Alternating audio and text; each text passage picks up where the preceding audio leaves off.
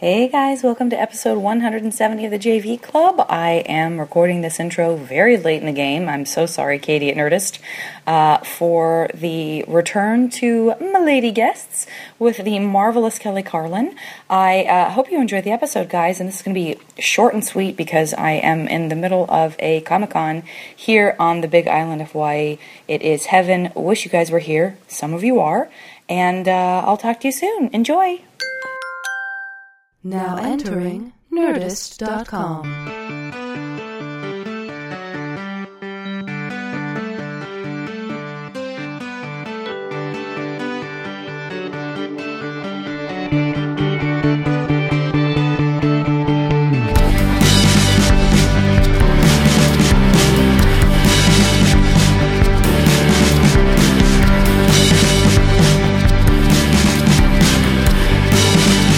No pomp and circumstance. No big fanfare. No fanfare. No parade. No rose petals. And I know actually that you were hoping for rose petals. Yeah, it's in my writer, actually. Sorry. Yeah, I'm so sorry. Yeah, it's okay. We'll work it out. Maybe we'll go outside and get some leaves. Yeah, just some sad, scattered, dead leaves. Crispy summer leaves. Yes. Because dehydrated really because the heat is back. It's really back. I disappeared for a few days and I came back, but when I left it had started to cool down and I thought, listen, we've got this. We're out of it. No, because when I was a kid, this was the big switcheroo. You'd go and get new school clothing. Right. Which always was like, oh my God, tights. Right. And cool like wool little outfit, jumper thing. Sure. Corduroy. Have to wear it the first week. Yes. And it's 90 degrees. Yes. So this week I was like, oh, those back to school kids, they're all suffering right now. I do. I live in full fall denial where, and by the way, I'm from Arizona and we do have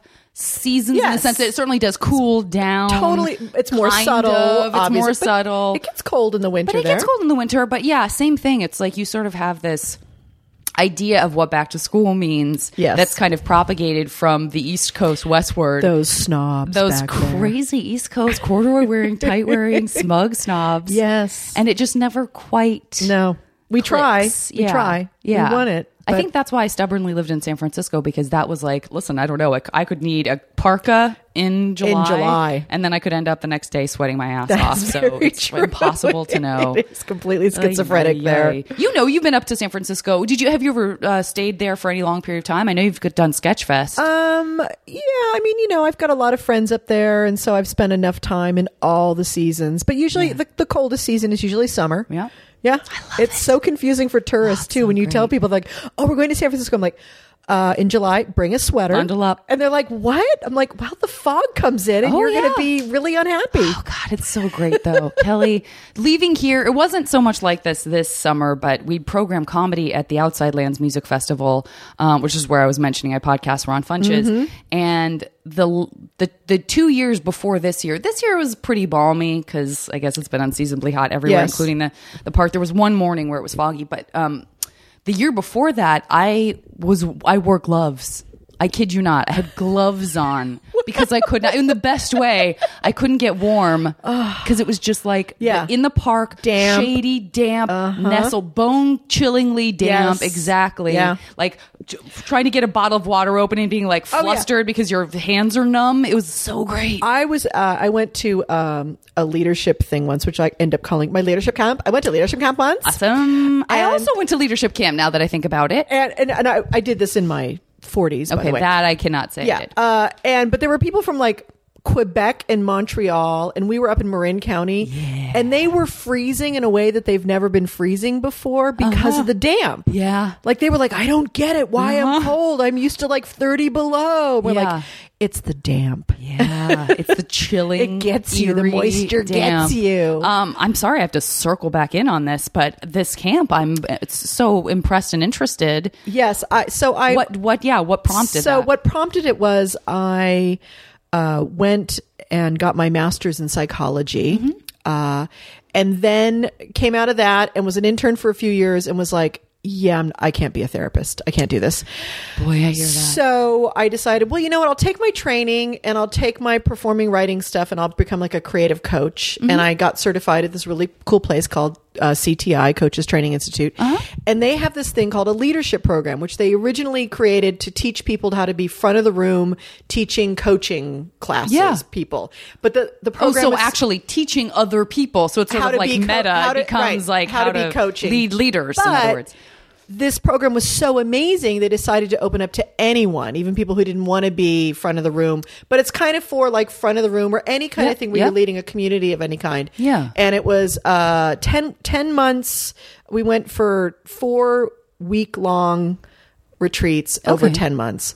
And one of the reasons I signed up for it was because they had that like high ropes course thing. Oh my God, I would love that. And I have fear of heights. And part of the leadership thing is like really facing your fears and really fully stepping into your, what they call power. Yes. Which I just hate those catchwords, but there's really no other way to say it. I know. And I went, you know what? I'm going because I'm terrified of that kind of stuff. And I want to go climb a tree and scare the shit out of myself. And I did. And it was amazing. It changed my life. Really did. Did you feel, having had that experience, did that also change? Because and no judgment, because I have had experience where I've been completely immersed in an experience in a world. And I think at the time, I think this is true for all of us. At the time, I'm like, this is the new person that I am. I'm going to take 100% of this and apply it 100% to my life. Yeah. And sometimes I keep on, like, I hold on to 0%, sometimes 50%, sometimes 12%. You know what I mean? But there are certain things like that where I could see that translating to you being more of an adrenaline junkie than you thought you were, or just sort of understanding that had its place at that time and that it informed you in other non-specific ways, or, you know what it really informed me about was that all the fear and anxiety I have really is in my head. It's a bunch of bullshit. And that really like permanently changed my life. Like I really carried that over so that now when that stuff comes up, I really look at it and go like, oh yeah, that's the shit I make up in my head to scare the shit out of myself for whatever reason. Yeah. And I was really surprised at how much of this translated into my life and really prepared me. More than anything, it prepared me for my dad dying, which is a crazy thing to say. But I remember the week after he died thinking, this is so crazy, thinking, thank God I went to leadership. Because it was like, I just had this sense of strength and knowing and clarity and a sense of leadership because I'm an only child. And it, there's people around that were part of my dad's life, but it was like, I need to know what to do now. And I could really feel myself stepping up to it. And I felt part of that strength and clarity came from having gone through this. And I had just finished the leadership thing like 6 months before my dad died. So it was very fresh for me. So yeah. Was that camp something that you talked about with your dad, that you sort of let him know what you were doing? Yeah, a little bit. Yeah, for sure. Yeah, absolutely. He was totally into that stuff for me. Like he was like, yes, go and be powerful and stand in your thing and go forth and do well. And so, yeah, he loved that kind of stuff. He, of course, would make fun of it, and just, I always knew that like that kind of stuff he could usually, I'd find like 9 months later, I'd go to one of his shows and he'd be eviscerating that world, to be like, yeah, I know, Dad. Thanks. You're welcome. You're welcome. That I gave you the material. Right. And something to make fun of. And reminds me of like, oh yeah, everything is bullshit in the end. Sure. So you have to take your meaning from it all, walk away with that, and know that the rest of it is bullshit. Yeah. Yeah. Well, I think that, to me, that touches on something. I've talked about it a little bit before, especially with some of my girlfriends who were in comedy. I could talk for days about the idea of kind of being in a world where, and I think your dad is a perfect example. And that for my younger listeners, if you are not as familiar with George Carlin, he is absolutely legendary. You probably heard of him. If you haven't seen clips of his stuff, I strongly encourage you to do so. He's one of those people who I think that you can have an understanding of what was special about him and what made him a trailblazer in a lot of ways. But I also think sometimes someone spoon feeds you that stuff, like you call it like spinach stuff, like, oh, I'm getting my spinach history of comedy, or I'm getting my spinach documentary about the world ending or whatever. But this is a situation where, like, to me, he's also hilarious. Like, it holds up. It's not a thing where, sometimes I see old, like, George Burns, Gracie Allen, and I want to laugh, but I'm like, I think I'm too far removed. Do you know what I mean? His 30 years ago, his stuff is still completely relevant, which is kind of scary. Yeah, no, but I mean, it is. Humanity has not changed at all. I mean, does self-driving cars, anyone? We're getting there. Technology's changed, but humanity hasn't. Humans, it has not hugely evolved. Greed is still here. Yes, absolutely. But yeah, so that's a great example of, the sort of like, it's true, sort of nothing is off limits, but I went to this retreat. These guys know, because several of the people who were there have gone and done my podcast since, but I went to a women's retreat in Ojai. It was very touchy-feely. It was very emotional. It was led by actually someone who I've had on my podcast as well, Heidi Rose Robbins, I should say. And there is a real communication, I think, especially, and it's probably not fair for me to make it about gender, because I don't mean it to, because I know so many touchy-feely men as well. Yes. I know less of them in comedy, so you sort of start compartmentalizing a little for the purposes of this conversation. For sure, yes. But I think there was an experience I had, and again, I can only speak to the woman of it all, because that's where I was, and these are the women that are in my life that I know.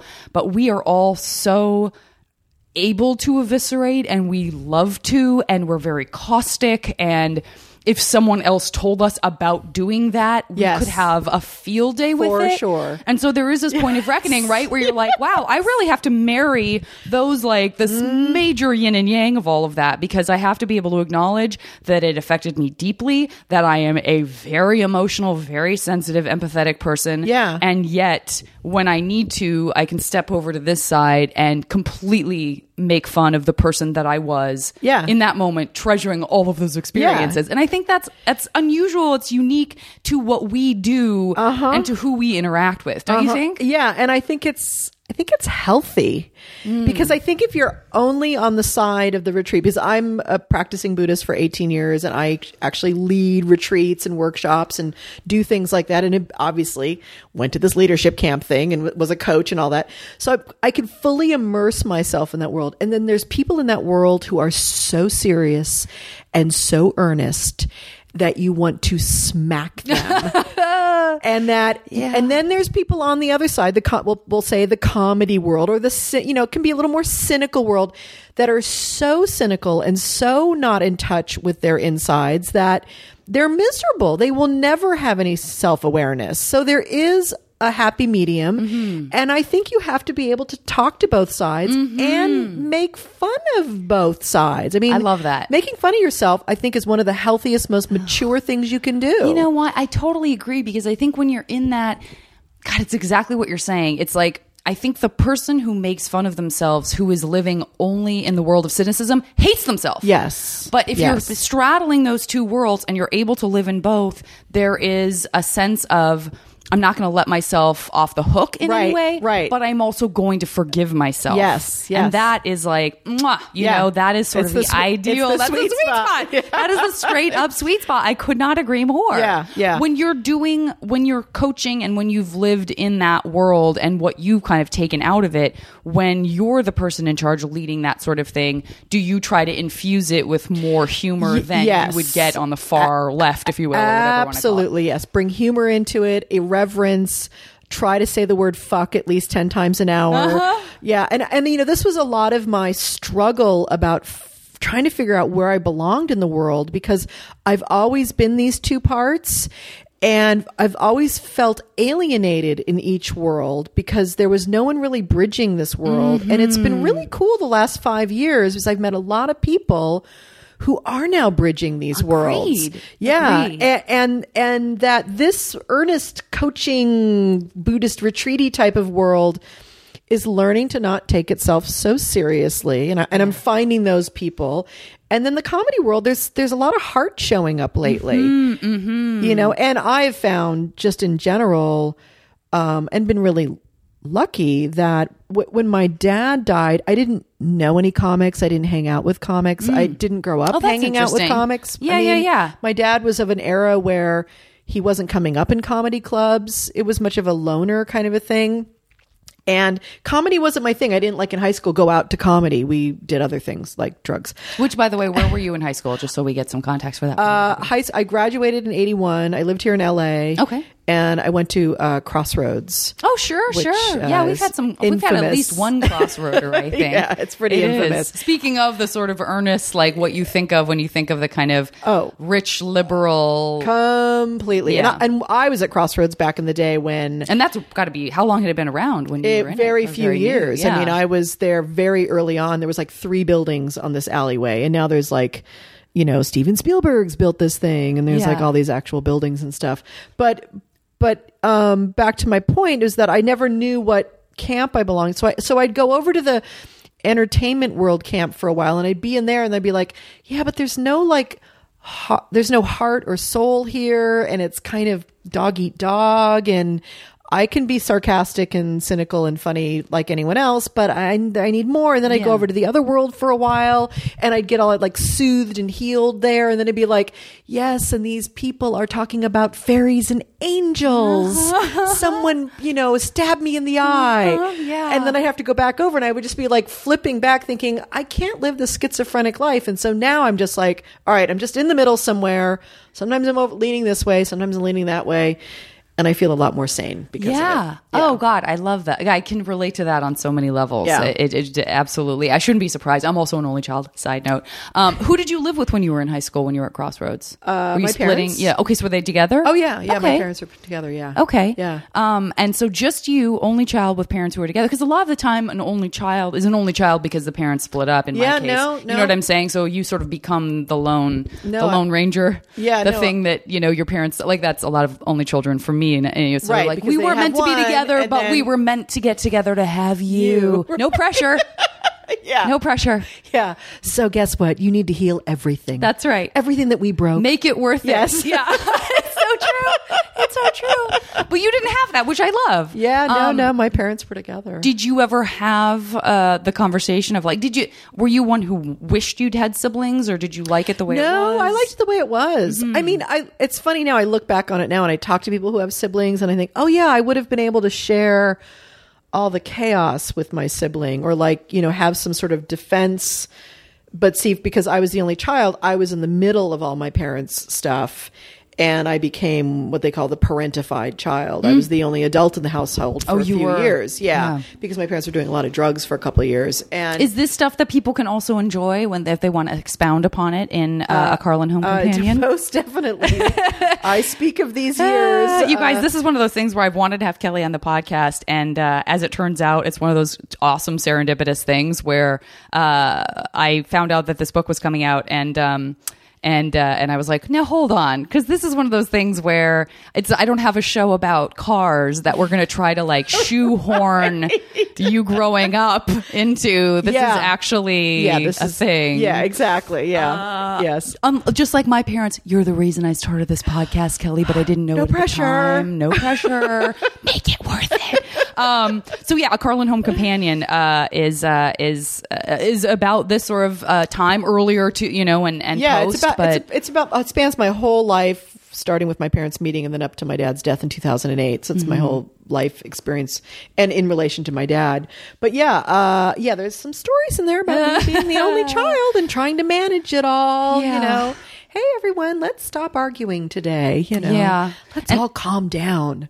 And so too, you're at this kind of progressive high school. Yes. So you sort of have, it's not like you were the adult at military school either. Do you know what I mean? Yeah. You're the adult in your family, but you're also in this sort of like, how many rules do we need? Let's feel this out. Right. My parents are very laissez-faire completely. Yeah. And by this time, by the time I was 12 years old, my mom went and got sober. Thank God. She almost died from alcoholism. And my dad walked away from all the hard cocaine and all that kind of stuff. Which is something, guys, for those of you who don't know, that's something that your dad talked a lot about publicly after he went through it. Yeah. And, was had a great sense of humor about some pretty sobering, pun intended, stuff. Yes, absolutely. Yeah. And so I had grown up with my dad, rolling joints, and I'd cleaned pot for him, and, Amazing.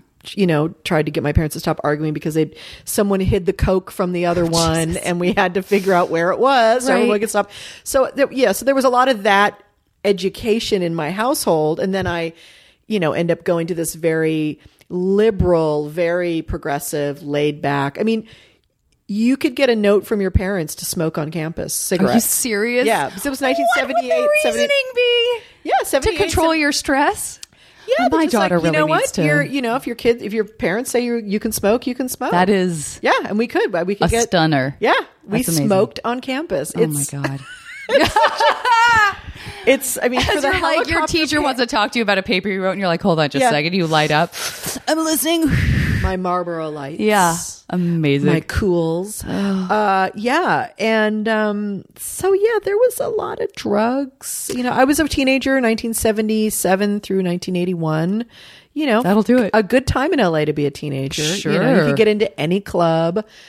If you were a girl, you could practically get into any club, even if you had a bad fake ID. They didn't care. So we went to all the Hollywood clubs, and older men would buy us drinks. We'd go to fancy restaurants and hang out at the bar and I'm sure they were like 35-year-old men, like, oh, he's so old. Yeah, I know. Oh no, it was like Roman Polanski days. I mean, it really was, and there was like no rules. And parents we were very privileged. I mean, extremely. We had cars, we had their credit cards, and we had no rules. We didn't have to work. It was insane. I mean, the amount of freedom and just money and privilege we had. It was. I'm glad to be alive. I'm glad to have made it out of it. I mean, a couple of my friends didn't. So, it's, there's privilege there. And then there's like how to kill yourself really fast too. Sure. Well, that's, and I will say this, I mean, it does sound like based on your experience at home, it could have potentially swung you in the opposite direction, right? Like the sort of preacher's daughter becomes this crazed sex vixen. Yep. It could have been that you were like, oh, there's nothing about this part of this that feels I could have become the female Alex P. Keaton. That's exactly the reference I was going to make. Yes. Anytime I could trot out a Family Ties reference, you know I'm going to. Yeah. But yeah, I mean, you could have sort of, and I do have friends now, and it's a different, they're younger than me too, and it's a different generation, but I have a handful of completely sober, straight edge, never had a drink or had any drugs friends. Yeah. And a lot of the time it is traceable back to like, well, I grew up in an alcoholic home. I just saw that and never wanted to get near that. And so was it's, I guess what I would volunteer is like, was it so bad that you could have done that, or was it still you had a good enough relationship with them and closeness to them that you didn't draw those lines and go, oh, this equals this, therefore I shouldn't do this? I had zero self-awareness going on, and I think because of coming out of the chaos of my childhood years, and my mom got sober when I was 12, so hitting adolescence, and I think I just had so much pain and despair and rage around all that stuff that I needed to start just suppressing it as much as I could. And by the time I was 14, I was stealing roaches from my dad's stash and experimenting with Quaaludes and, hanging out with the fast kids. And, I think it was a different time too, because my dad was this kind of counterculture god, and the counterculture was so divisive in this country that there really wasn't us versus them. So there was never ever a choice of being a them. Yeah. There was just no way, because they were so evil and so scary. And I worshiped my dad. So he was a god to me. And so, I think all of that kind of coupled together, and being really kind of an anxious, depressed wreck. So I started self-medicating. Sure. I mean, usually that's how it starts for most that's certainly people. what it was for me. Yeah, I think, it's a self-medicating thing. I need to feel better. Whatever that's going through my body, this energy, I do not like, and I need to feel different. So I'm going to put something in my body to feel different. Yeah.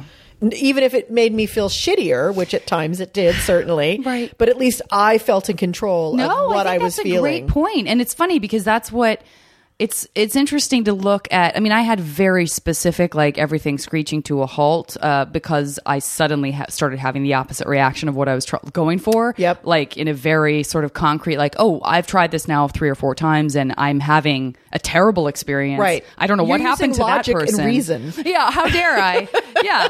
But it is interesting that it kind of does sort of switches sides. Like it really was when I was in high school. I think I had the level of angst and indefinable sadness without the responsibility of adulthood that choosing drugs felt like the best way to control that. Yep. Whereas at some point it clicked over and choosing drugs created this like sense of being out of control and spiraling and who am I and identity and how do I do this? And that just sort of was like, oh, I see. I wanted control on both sides, but I got that from very different ways. And that's the good news. And to have that self-awareness at some point. I mean, I too, in my 20s, after getting married to an older man and a lot of cocaine and that thing, like at 25, I woke up and like going, wait a minute, I'm 25 and I'm still in this circle and this self-medicating and waking up and being miserable. I mean, God, binging on cocaine for days and then those frickin' birds start chirping at 6 a.m. and you're like,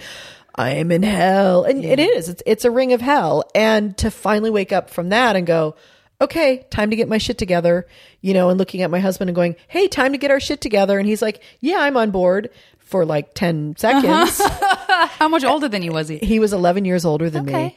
And that tracks for me a lot of the people I was 18, interested in. He was 29. Yeah. He was a car mechanic and a cocaine dealer. Amazing. He was married at the time, had a toddler, was like waiting to turn 30 to get his divorce. How did you meet him? Did you meet him? I met him at the Chevron station at the corner of Wilshire and Barrington. Amazing. My ex-boyfriend was driving my cool 3.0 Beamer that my dad had hand-me-down to me. And this person, Andrew, my future husband, loved these cars and was a really good mechanic of them, and said to my ex-boyfriend, hey, if you ever need your car fixed, here's my card. And he gave it to me, blah, blah, blah.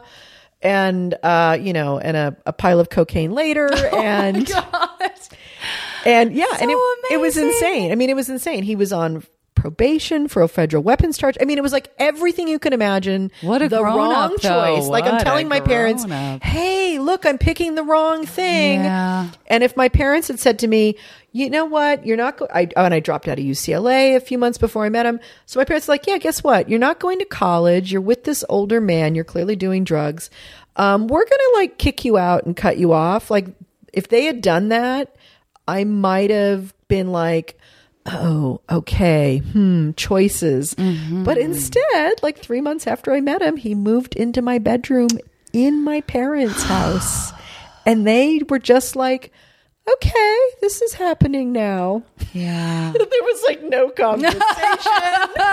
There was no what's going on. There was no intervention. There was just, I think they were both so afraid that if they like laid down the law finally, that I would be like, oh, now you're laying down the law? Well, screw you. And like, move to Topeka or something. Hard. I do not envy those choices. I mean, I really That's why I don't have kids. I certainly haven't had them yet, and I'm running out of time. So, and I'm not rushing out to do it. So I don't. Yeah, I think I do. And do you feel like that? Is that when you say that? I mean, we laugh about it, but do you feel like because I do look at the person I was, and I'm like, I don't know if I want that karma to come full circle. Yeah, and I ended up being a stepmom for 10 years in this first marriage. Yeah. But I think a part of me, because because of all of this insanity and because of kind of blooming late, I didn't feel like I really ever got my 20s until my 30s, basically. Mm-hmm. So it was like, well, I don't think I'm really ready for kids. I really didn't want to.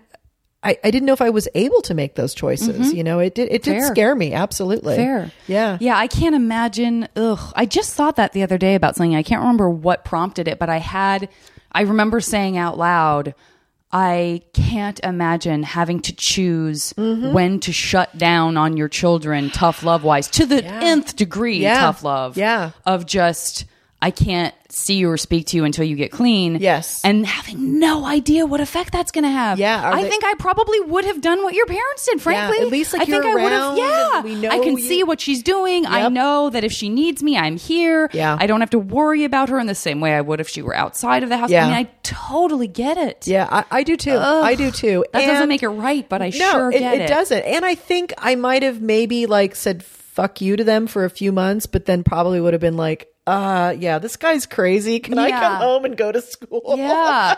Yeah. But it just feels like a lot to bank on. But, sure. But yeah, I mean, it did make it easier to just kind of have him become as enmeshed in our family as we were already enmeshed with each other. Sure. And he kind of fit right into that whole, but like the system was like, oh, another person who wants to be enmeshed. Great. Yeah. Come be enmeshed in our system. And what was the age difference between him and your parents? So my mom. Because did your parents have you when they were a little older? Yeah, they were young. My parents They were were young. in their early 20s that when they is had me. hilarious. My So mom was basically- 24, so he He bridged the gap Yeah. between he you was, and your parents. He was born in 52. I was born in 63. My mom was born in 39. Oh, so, my gosh. Yeah, it really so he's was. kind of in that in-between thing. And that did, after a while, kind of make a difference between he and I, too. I mean, being born in 52 versus 63 is a huge decade there. Mm-hmm. So there was, I mean, even though he was a child, and once again, I was the only grown-up in the house. Yeah. I was pretty much replicating my childhood system. I mean, that's what you do. But there were these generational things that were cropping up, you know? It's like, it's just a slightly different thing. Yeah. That's interesting because I'm not sort of a historian in that way. But as you're saying this, I'm thinking for the first time, like, it is interesting because I feel like there are certain jumps and pockets where because when I think about the people I was involved with, like, you know, it's at one point I was with someone who was 13 years older than me for a while, but his experience of being a young person, you know, sort of the late 60s merging into the late 70s, kind of, there's not as much what he remembered versus what I remembered. It's like, oh, I get that you remember, you know, the Reagan era in a different way than I do because I was a child, but it's not the same as the Depression jumping to the this or the, you know, baby boomers jumping to the this or the love generation or this. And then even I think like 10 years after me, there's still some common ground. But then when you jump into like millennials that are, you know, now in their, I guess, early 20s or whatever, like from that point on where you grow up with the internet, it's like that would be a huge. My friends who, and I'm sorry to say they are all guys, but my friends who are like in their 40s who have like 22-year-old girlfriends, I do think to myself, like, I don't know how. I hope it's exotic for both of you in some way, because I get it. I'm not going to judge you because I wanted to be with someone older when I was younger. Yes. But there are a series of conversation gaps that I would become very frustrated by. Like, I can only say enough times on this podcast. For those of you who are younger, guys, again, I couldn't look anything up on my computer in high school. I had to go to the library. Typing a paper meant typing a paper. Yes. And if you... in isolation, if you were lucky enough to have a tiny home computer, which I did.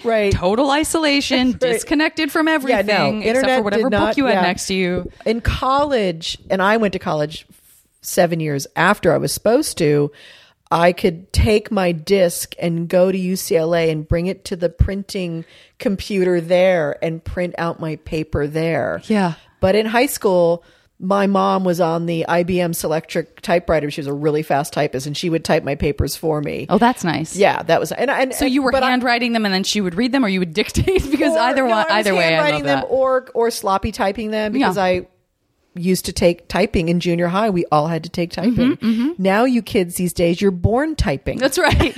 They're just typing out of the womb. A little tiny PDA. Yeah. Exactly. Adorable. It's so cute. It's just so cute. Well, and the other thing too I think about is these 20-somethings, they were children when 9/11 happened. And the whole world changed from that. Great other point for sure, creating that chasm. The pre 9/11 thing too is, I mean, that's a big one. I lived decades before 9/11, you know, it's like the whole world. And then everything did change on a big level. And it absolutely did. So yeah, it's It is. I'm sorry, kids. We screwed everything up for you. No, you got the internet at least. I guess that's good. Yeah, there's some good stuff floating around out there. And so did you ever have the conversation post all of that with your parents where there is a sort of... Yes, there was a healing. What if this and what if that? Or I had, this is how I was feeling then. A little bit. I mean, my family...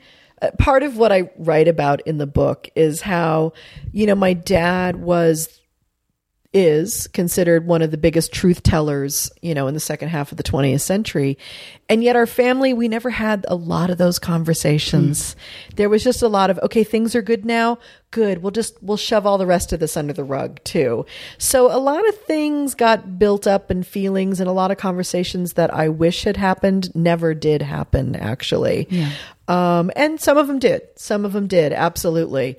But I don't think I could ever say to my parents, God, you should have just grounded me and everything would have been okay. That's not going to work. That doesn't do anyone any favors either way. It really doesn't, because I don't know if that's true or not. I mean, hindsight, I look back and think, I probably would have, but I don't know. I might have disappeared. Yeah. I struggle with that a little bit too. Is that kind of conversation you have with yourself where, put in a positive way, you ideally don't want to have a lot of regrets because you want to feel that you're in a good enough place now that you wouldn't change anything. Yes. But there's something sort of selfish about that in the sense that you also don't want to think that whatever trail of bodies you might have left. You know what I'm saying? Like you don't want to feel like you don't feel bad about that. So it's that's another sort of where do you find the sweet spot? Yeah. And I don't know what that is because I think I've been very staunchly in favor of, I don't believe in regrets. I don't want to feel that way. I don't want to feel like I wish I could go back and do something differently because I can't guarantee to your point that it would lead me to where I am now. And you literally can't go back. You can't. So you have to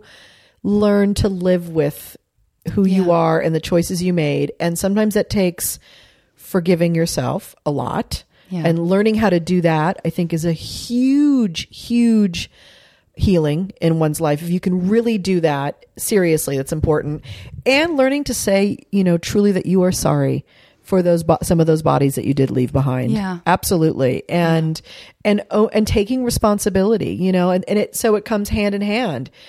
You have to have the forgiveness and you have to have the responsibility. And neither one of them are easy. And both of them make you grow up on some big level, and I think that's a real sign of maturity when you can really say you're sorry and really get like, I really fucked something up and treated someone poorly, behaved badly, and then letting yourself off the hook finally and going, okay, I was an idiot. I was young.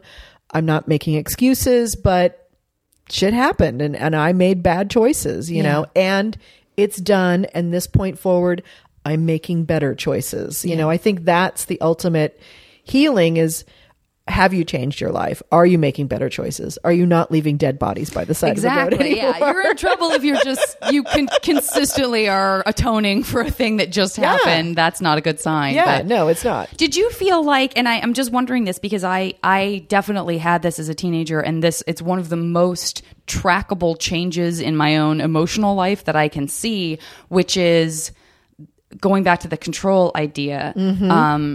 Is the idea of trying to control someone else's frustration with me or someone else's sadness at me, or like I couldn't live for a second with someone I cared about, and often someone I didn't care about, angry with me, dismissive of me, frustrated, contemptuous. It became more important than anything else. Yes. Like to an anxious, anxiety, heart pounding. Yeah. If I'd had to take a test right after my best friend said, I'm really angry with you right now. I wouldn't have been able to do it. Yeah. I just would have been spinning, yes. calling. I remember a girlfriend of mine when I was in my late teens, early 20s, being upset with me about something, and I couldn't understand what it was, and just calling her like a psycho, like calling. She's not answering, calling. She's not answering, calling. Just like, I can't let this energy exist outside of me without me being a part of it, without me affecting it in some way, without me changing it, stopping it, ending it. Do you know what I mean? And now I'm just not like that anymore. I don't like it, but you know what I mean? I've never articulated it so well, but yes, that is the prison I absolutely lived in. And it kept me from trusting myself on any level in life and being able to actually go out in the world, because if you want to go out in the world, you have to make mistakes, and you will step on toes, and you will disappoint some people. And if you want to have a unique point of view or voice as an artist, you will definitely be doing that. And it kept me silenced and paralyzed for decades. And it didn't even happen in my relationship with my dad until after my mom died. And I decided I wanted to tell my origin story and my survival story with, a lot of the stuff that's in this book, actually. Yeah. And a lot of it had to do with, surviving the chaos and then creating my own chaos and surviving that and getting some self-awareness. And I wrote a one-woman show, of course, because that's what you do in LA. Speaking of having a sense of humor about the thing. You write a one-person show because you know what? There's chances you might get a sitcom out of it. That's right. So that's why you do it also. That's right. But I did because it was like Spalding Gray was one of my heroes. So I wanted to do something like that. And now listen, that's a very good example of a successful, wonderful version of the, and that's what I wanted. Here's the million versions of it that aren't good. I didn't want a pity party. Yeah. And I really, once I wrote the script, I really sent it to a lot of people that I knew were going to tell me the truth. I'm like, I don't want a pity party. I don't want this to be one of those things. I don't want to be doing therapy on stage. I want this to mean something to the audience and have a real artistic thing about it. And I wrote the script, and it was the scariest, most dangerous thing I'd ever done in my life. And it was the first time I just was like saying to the world, I'm here. Like, this is me. This is my story. And it was also about my mom dying. And so it was very poignant. And I'd had quite a spiritual awakening around her death. So the show was really about that. How old were you when she passed away? I was 34, just turning 35 when she died. She was 57 when she died, 18 years ago. And, do you mind if I ask what she died of, since she was so young? She had breast cancer in my 20s, in her early 40s, but this was a liver cancer that was not even associated with her breast cancer. She had hep C and a lot of issues. She was diagnosed, and 5 weeks later she was dead. She was like, it was very stage 4, very scary. Right. And so I sent the script to my dad because he was in it. I tell a few of the stories that are in the book about the crazy years with my parents, and stories that he'd already talked about in public. So I wasn't like busting him on anything. And I sent him the script, and weeks went by, and that feeling you were talking about, the oh shit, and that's the granddaddy of them all, right? Your own family, your own role model, your adored father, your God, right? My adored father, and I'm daddy's little girl, and I've been the perfect girl forever because I took care of them and everything, and now I'm speaking my truth, and some of it's not pretty. Was a lot of that the first time that he got a snapshot, if you will, of what some of the stuff that might really have been going on? Well, because this is what happened. I sent him the script, and he I finally call him, like, get the courage 5 weeks later to be like, hi, Dad, have you read the script? And he says, yeah, I read it, and we need to talk at your therapist's office. Oh, no! Go. Okay, then can we do that right now? Because I can't live with the idea that this is what you want to do. Because now I know. And he knew too that, because he knew how sensitive I was about this, and he knew how terrified I was of disappointing anybody. And he now knew that I had disappointed him. And he actually used, in the therapy session, the word betrayed. I feel betrayed by this. And it was over for me. I was a mess of crying snot on the couch, just doing this kind of yes. And what happened though was he looked at me and said, I love you. It's okay. But I have to tell you, I didn't know you were feeling all these things. And I find out in a play that you're about to do in front of a room full of strangers. Yeah. And it was one of those moments where so much healed for us because I survived betraying him. He looked at me and said, I'm an artist and you're an artist, and I would never make you or ask you change a single word of this. Oh, wow. But I can't be in the audience and watch this, sweetie. Sure. I can't go and support you. Sure. It's too hard for me. Sure.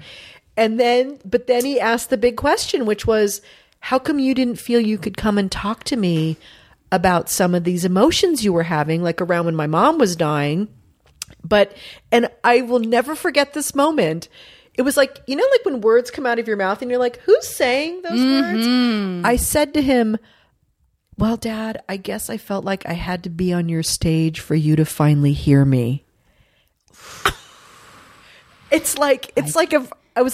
We were in a movie suddenly. We're in the movie version of our lives. That's very surreal, but it really makes sense. Yeah. I mean, yeah, it's like this thing, like we can only communicate in this public way because that's who we true are. For artists. I mean, I think in general, you know, the difference being that for those of us who, you know, I think of the Colin Hankses of the world, and you know the people that I've had on the podcast, sort of getting a sense of what Zelda Williams, another good example, what your life looks like as a teenager when you're living in that world, like you were, versus what it's like when you're the only for me as a teen, like it's almost like you don't have the room to be the center of your own universe. Absolutely. The way a lot of us do. And I was entirely solipsistic because I didn't have George Carlin as my dad. I didn't have Tom Hanks. I didn't have, you know, Robin Williams. And I think, so you have this whole different relationship to your own art, to where the world revolves, to where the attention is, where the spotlight's where the energy on. is being drawn Absolutely. towards. But for so many of us who don't have those parents who are expressing their personal stuff before we get a chance to publicly, you know, you see so many people who feel more. I mean, that's one of the things we make fun of, right? As artists, like, why am I more comfortable telling people I don't know about this than the person that this is about, who I, by all rights, should really be talking about it with? Talk to any stand-up and they'll tell you, I'd much rather go on stage and talk about this than have a real conversation in a corner with a friend about this. And you're like, wow, you know?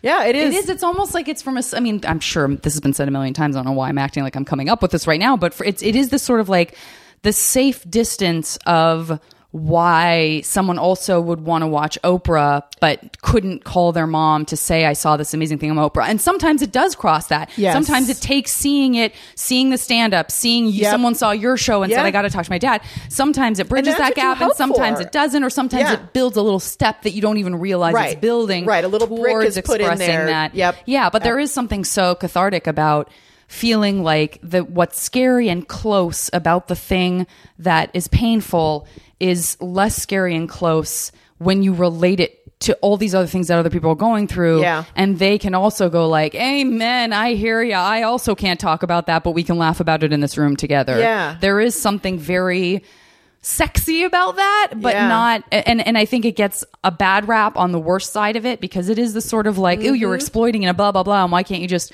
and then on a very spiritual sense, it's also like very important. Right? I mean, it's collectively what we do. It's kind of, you know, it's that highfalutin idea of what the purpose of art is, you know, is to speak collectively about the human condition, you know, and do it in a way that we can all take off our masks together and go, oh, okay, good. We're all insane. You know, and I think that's part of it too, is like being on a stage and saying, hey, look at how vulnerable and insane I am. I know you are too. And I feel safe doing it here. And there's something about the intimacy of in your family or with your husband and being able to reveal that can be so terrifying. And yet it's still intimacy in its own way. You Absolutely. know? It really is fascinating. Well, do you feel like, because hearing that you were able to do, for lack of a better word, so much of that work, like sort of with your dad when he was still here, do you feel that you had that with your mom, or when she passed away was part of that you were dealing with a lot of stuff post her life that you couldn't deal with? Mom and we did come together. We did have a healing, and we did get to talk about a lot of that stuff. And there was still some baggage when she died, for sure. We didn't get to have all those conversations. But that was the nature, you know, of who she was and who we were. I mean, you know, the system, the habits of the family were all there. But I was lucky that I felt very close to my mother when she died. And, but, you know, while she was dying, we weren't having the conversation which I'd hoped, which is, holy shit, you're dying. And how do we end this well? I mean, there was a lot of not talking going on. We had very much kind of replicated the 20 years ago earlier version of our family, or 30 years earlier actually. And that was interesting because when you're under stress, you do regress back to kind of like a safety, secure way of being with each other. And that's what happened when my mom got sick. Our stress was so high. We were such crisis mode that it was like, okay, we'll just be in crisis mode, and we know how to do crisis mode. When, deep down inside, all of us, I think, we're dying to go like, can we just talk about what the hell is going on really here? Yeah. So, and that's part of what I wanted my show to be about, was like, how I want to do it better. I want to do it better in the future. I want to do it way better in the future. And it's funny because in the end, my show did create, my dad and I learned that we really hadn't been talking. And so we made a real conscious effort from that point forward to start talking on a whole new level with each other. Yeah. So that was beautiful, awesome. So something great came out of that really horrible discomfort, that dying inside feeling. So we did get to. God, I could do this forever. This has been such a joy. I'm going to get into this MASH game soon because I know you have somewhere else you need to be. Cool. But the last thing I want to say, and it's hard to transition to something playful, especially because we talked about such intense stuff, that my MASH game is really going to be the best way for me to get to know some of the more frivolous stuff. But Excellent. That's good. I like that. But what I would say is, and this is really a very selfish question because it's something that I think about, because both my parents are still alive. Neither one of them remarried. I'm it. Mm-hmm. And so I'm just wondering how that point of reckoning has been for you as an only child, now having lost both your parents. Do you feel alone in a different way, or did you worry about that, knowing that you didn't have, because I never wanted a sibling, but now that I'm older, that's the only part of me that has a shadow of wishing, which is this sort of we have each other to be responsible for this when this happens and that kind of thing. And I just didn't. I'm lucky. I have my husband is my life partner and best friend, and so I'm really, really blessed that I have him in my life. And in some ways, the world has my dad. I share my dad with the world. Interesting. That makes sense. I'm in charge of his legacy, which is okay with me because I know what he wants and wanted. But and there is a loneliness. I mean, writing my book, I think, was my way of saying goodbye to them. And it's making me tear up. We're going to tear up right before the matchup game. I know. I couldn't have it any other way. But, it's this was my, really honoring them and putting it all out there and putting my journey out there. But this is my goodbye. I've been carrying our family and our family story all these years. And I've been wanting to write this book for 10 years. And I knew I couldn't with my dad being alive because it made him a little uncomfortable. Sure. And now they're in my hearts in a different way now that I'm done with the book, which is really nice. Now I can have a personal relationship with them again. It's a weird thing having a public father. Oh my God, absolutely. Who dies. And I'm thinking about Zelda right now, and she just wrote this letter about her dad in public, and public grieving is very strange. Because you share this person with the world.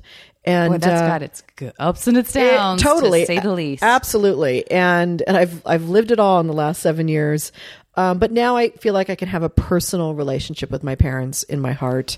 And they're they're in my head all the time. So I'm always having funny conversations with them and stuff, so. And I should say, this is just on my side, but I should say that my cousin Julian is my brother to me. He's 10 years older than I am. I have a cousin like that brother. too. But that's what I was going to say. It's I shouldn't say I feel totally alone because there is at least that feeling of he's my blood. He adores my dad. I know that he's always going to be there for me and I'll be there for him. Absolutely. And even if we didn't grow up in the same house, that's great. Yeah, but blood is blood. I mean, blood it really is blood. is. Yeah. I have a cousin who feels like a brother too. Yeah. And his really parents helps. are still alive as my dad's brother, and he's still alive. So to have that extended family closeness. I wanted to ask about that because I didn't. Yeah, we have a little family, but it's good. It's very tight. That's exactly how. It's so funny. God, we have a lot of parallel lives. Okay, so here is where I'm going to start with my MASH. This is a fairly easy one, which is 3 places in the world that it would be fun to have this sort of vacation home that you can disappear to and take out of the equation. But it would take forever to get there. It's you can sort of teleport there. Right.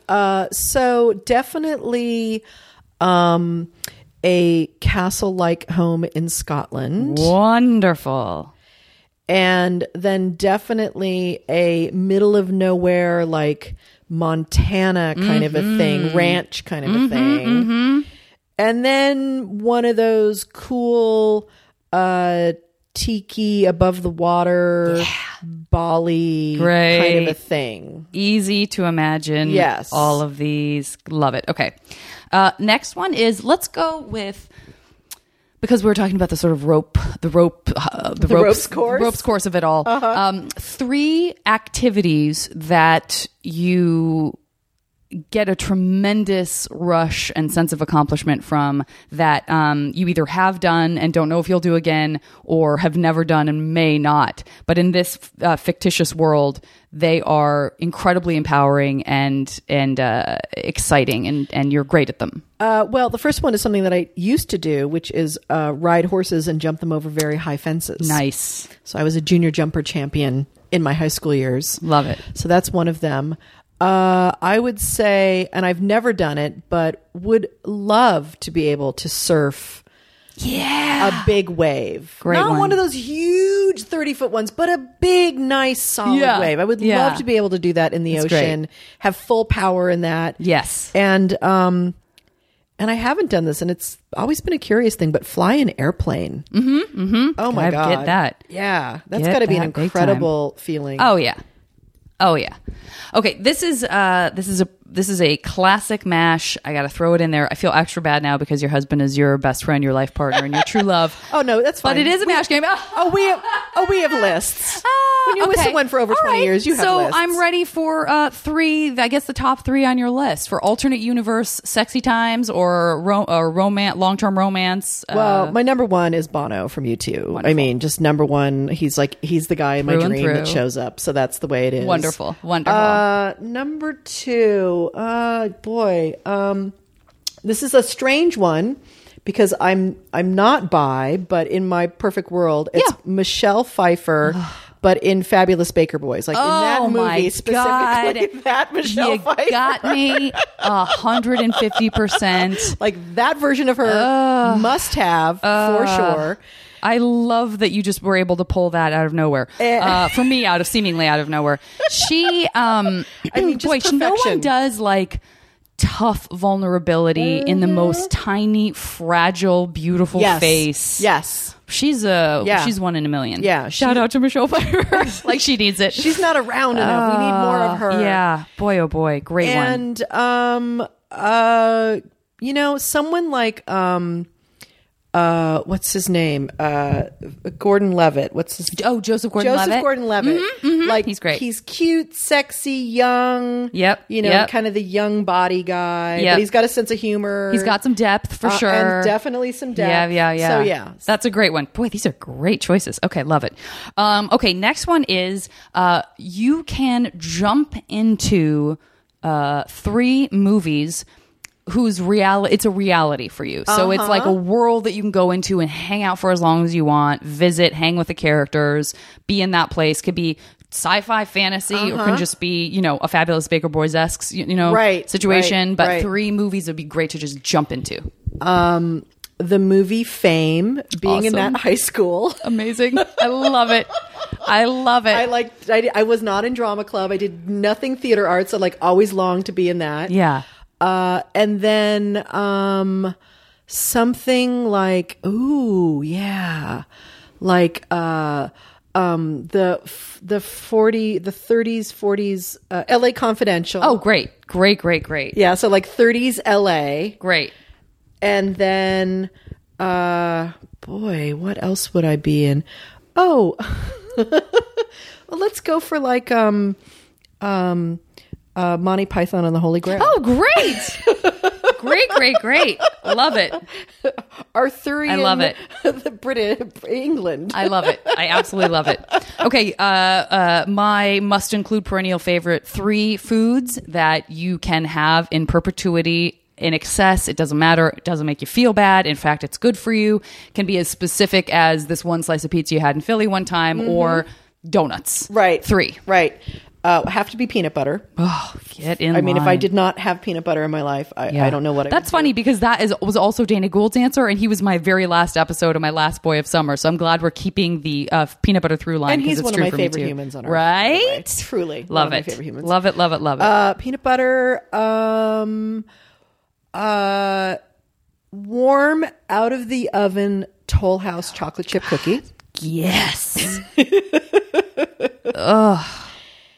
And because I'm just doing it a lot these days, well, not like excessively, don't worry, people. A good IPA beer. Oh, sure, A sure. good hoppy beer lately has been my Great. kind of like thing that I've loved. Yeah. I love going through pockets of like, I guess that's kind of my thing This right is my now. thing right now. It's great. It's great. Okay. Let's do, you can pick up, you sort of have your own bat phone. And your bat phone can connect you to, give me 3 people across space and time. Doesn't matter what era, just somebody that you could pick up the phone and say, what do you think I should do about this? And they're delighted to hear from you and they have great advice. Wow, that's a great question. That's a great coaching question actually. That is a great Coach, coaching. the inner coach in me is coming out. Yeah. The first one would be Georgia O'Keeffe. Great. The next one would be Jesus Christ. You got to put him on the list. Sure. Because, you got to get his take on things. Yeah, absolutely. I'd really like to know what he's thinking about this whole Kim Davis thing. right I now. mean, And my third one would be my dad. great. Great. Okay. Next one is, let's do alternate universe careers where in this alternate universe, I'm happy to say that it is a sort of hedonistic world where for whatever pleasure you get from your job, it's not like, oh, this side of it would be really hard though, which would have kept you from Right, doing it. right. It's like only the good about 3 alternate universe careers. A painter in Paris. I love it. Alternate career. Yeah, something like an inventor of some kind. Like someone who's like in a laboratory and like coming up with some amazing gadget, like Edison kind of inventing kind of thing. Oh, It's I going to love change it. the world kind of invention. Yes. And the last one would be like like the person who runs the rental desk for scuba gear at a resort in Kauai. Oh, that's great. I love it. Boy, it's so specific and easy to imagine and completely understandable. It's very like Jason Bourne goes off and sort of, Yes. he's had enough of this tough life. He's going to just rent scuba Yeah, gear. just gonna go and I love just it. rent some scuba gear. I absolutely love it. No stress. Okay, and then this final one will be as frivolous or as practical as you would like, 3 versions of an added on room in your house. It can be a room that's an aquarium that you get to swim in. It can be a sewing room. It can be a greenhouse. 3 ideas for this with no real, you have all the space in the world and all the money in the world and all the sort of fictional crazy imagination in the world.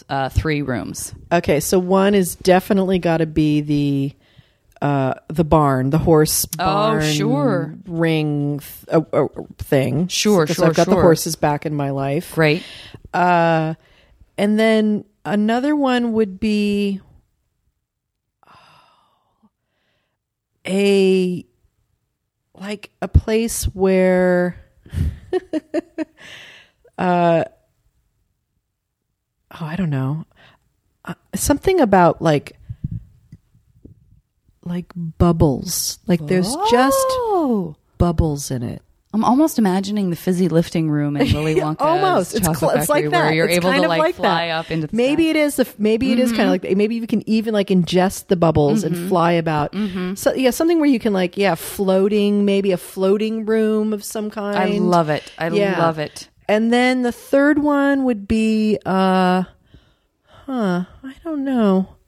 I don't really there's not another room in my house. I mean, obviously, if you're going for floating bubble room, I know that you're not like, oh God, I desperately need a closet for all my shoes. That's a separate room. Just not a big closet girl. Can really actually, I mean, like, great. You'd be shocked at how small my closet is right now, the one I share with my husband. Oh, you know what? Like, how about like a living terrarium? Oh yeah, great. Yeah, like just like you go in and it's like you're in the rainforest or something like that. I couldn't love it more. Yeah.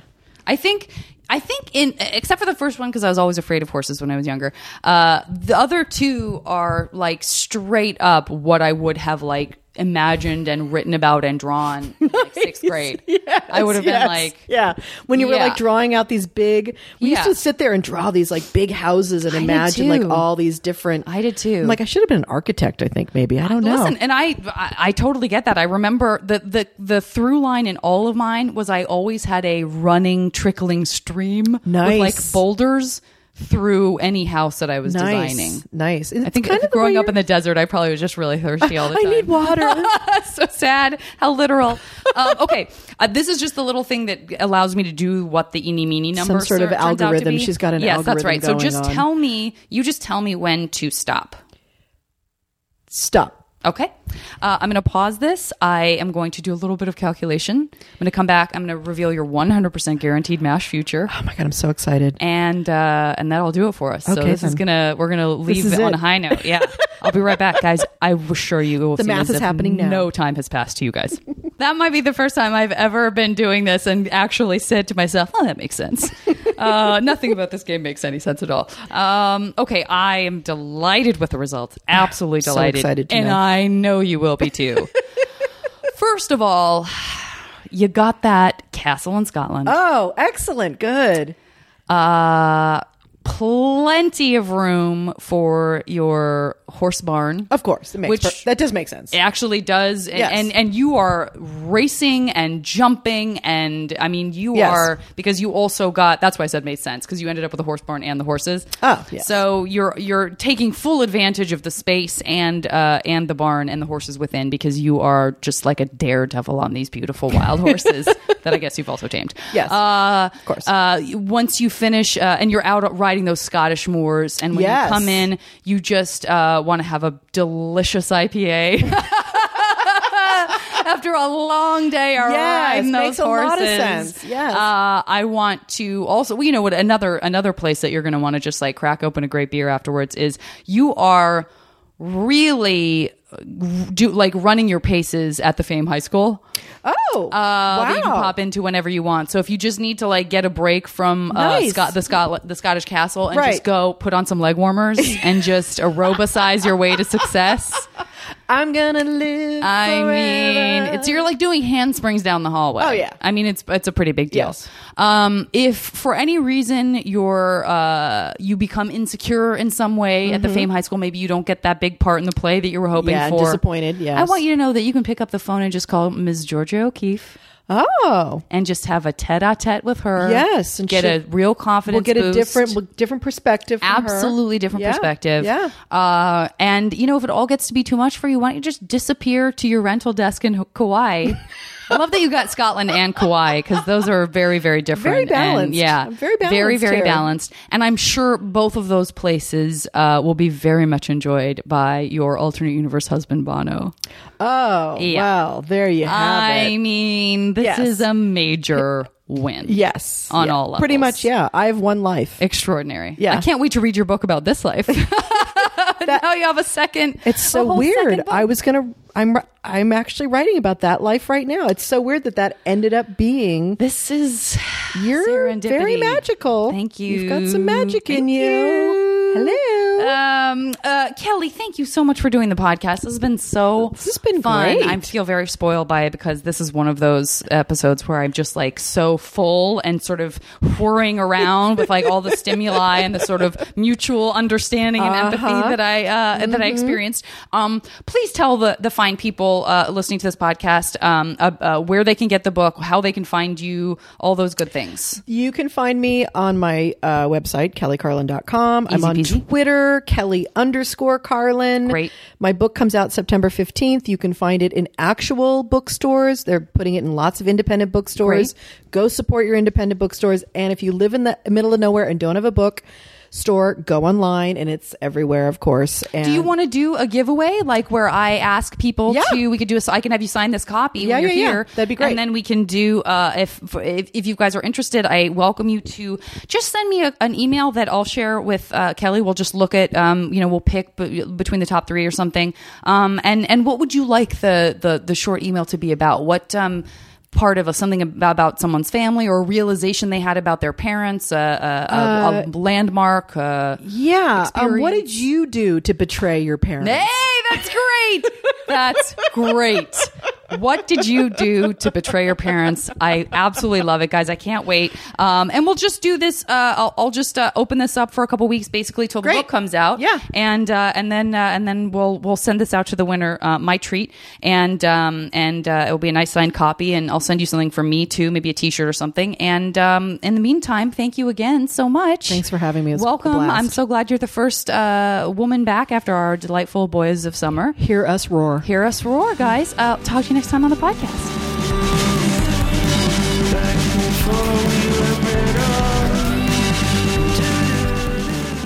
As always, the JV Club theme song is Back Before We Were Brittle by the amazing Say Hi. Now leaving Nerdist.com.